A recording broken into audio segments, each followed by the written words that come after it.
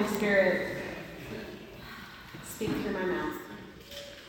Come, Holy Spirit, open our hearts and our minds that we may see your light in the world. Amen. There is a walkway in St. Andrews, Scotland, that runs along the back side of one of the residence halls. This man-made path overlooks a beach, castle ruins, and the North Sea. During the year I lived there, I found myself walking that path many times as I went from dorm to library and back again. During my first month there, I found myself walking quickly, as I usually do, up the stairs that lead onto the walk. I turned a corner, saw the view, and I stopped dead in my tracks. It isn't just that it was beautiful, it was that it was in that moment I was so very aware that God is present in the world, that God creates all things. This mystery was close to the surface for me, but just for that brief second. I was clearly conscious of the glory of it all. Here I was, a young woman from northern Maine, standing in St. Andrews, Scotland, attending college there, and I was full of gratitude and awe. I didn't have the words for it then, but this was thin space. That spot never changed for me. Every time I walked there, it was clear to me that God was present and I was part of God's creation. Thin space. I hope you have all had experiences similar to this. Thin spaces can be places or events, even people. It is the occasion of being caught short because suddenly you just are aware that God is present in the world. And these places don't have to be in foreign countries. They can be in our day-to-day lives. The window over my kitchen sink at our house in Gloucester, Virginia was one for me. Frequently I stood at that sink and looked out that window and I felt the enormity of God and how close God is to me. I believe that the world is full of thin spaces because I believe God is everywhere.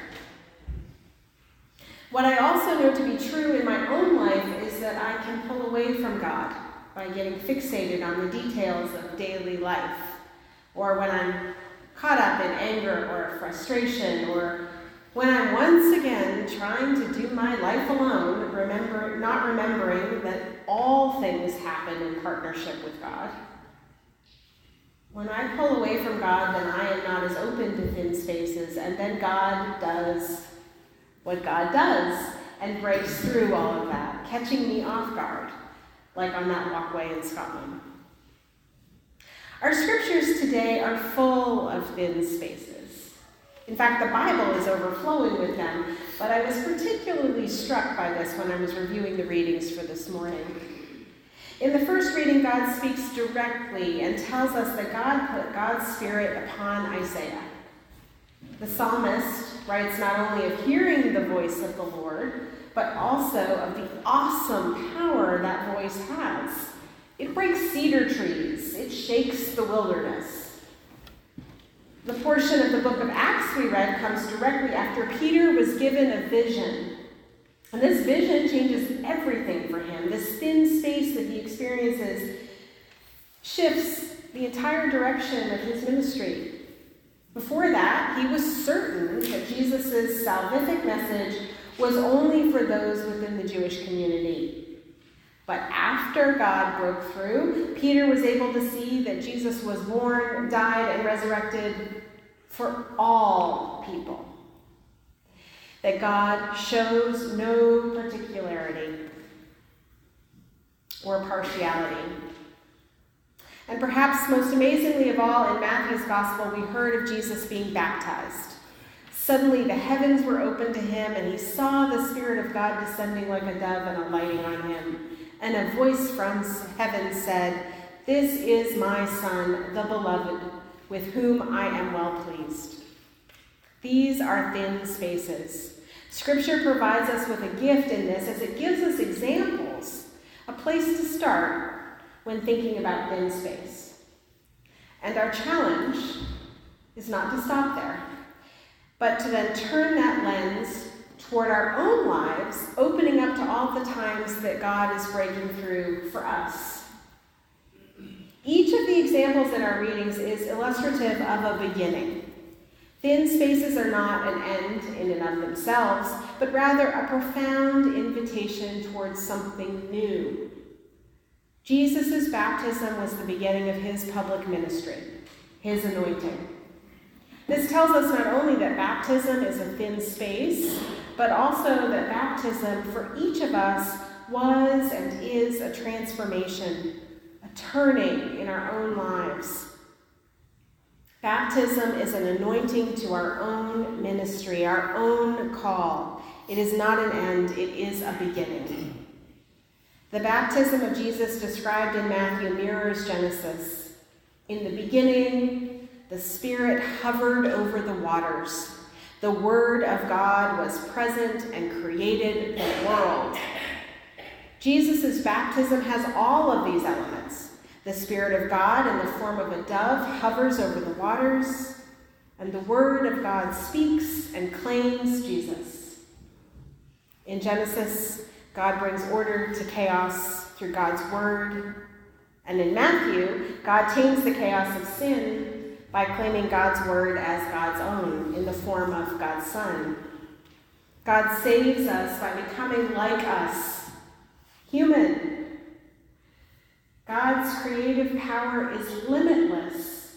The renewal of these possibilities in God entering into the created order through the birth of Jesus, and then again during Jesus' baptism, it's the ultimate in thin space.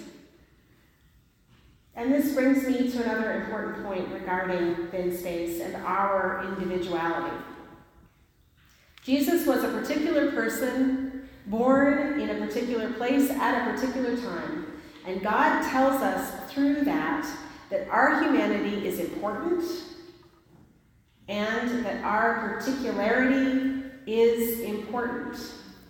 Jesus shows us how much God values our individuality because God chose a particular person, an individual, to be created. God is not telling us to be Jesus. God is telling us to be ourselves, deeply, individually ourselves. So as Jesus' baptism was a thin space that began his unique ministry, so too our baptisms are thin spaces that begin our unique individual ministries. And every thin space we encounter has some echo of this. Every time we feel God breaking through into our daily lives, we are being reminded of God's extravagant love for us and for the world. We are being invited deeper into our call, shown a new pathway, reminded of the path that we are being invited to walk. When we live our baptism, we are open to so much more. God is always present to us, and baptism opens us up to that mystery. But our work, and sometimes people, it is hard to do this, but our work is to stay open. To keep seeing God's mystery at work and to live from that place, that openness. The truth of our humanity is that we get in the way of that a lot. We get distracted. We close up, we close in on ourselves. All too often, we twist ourselves around the axles of achievement or judging or addiction.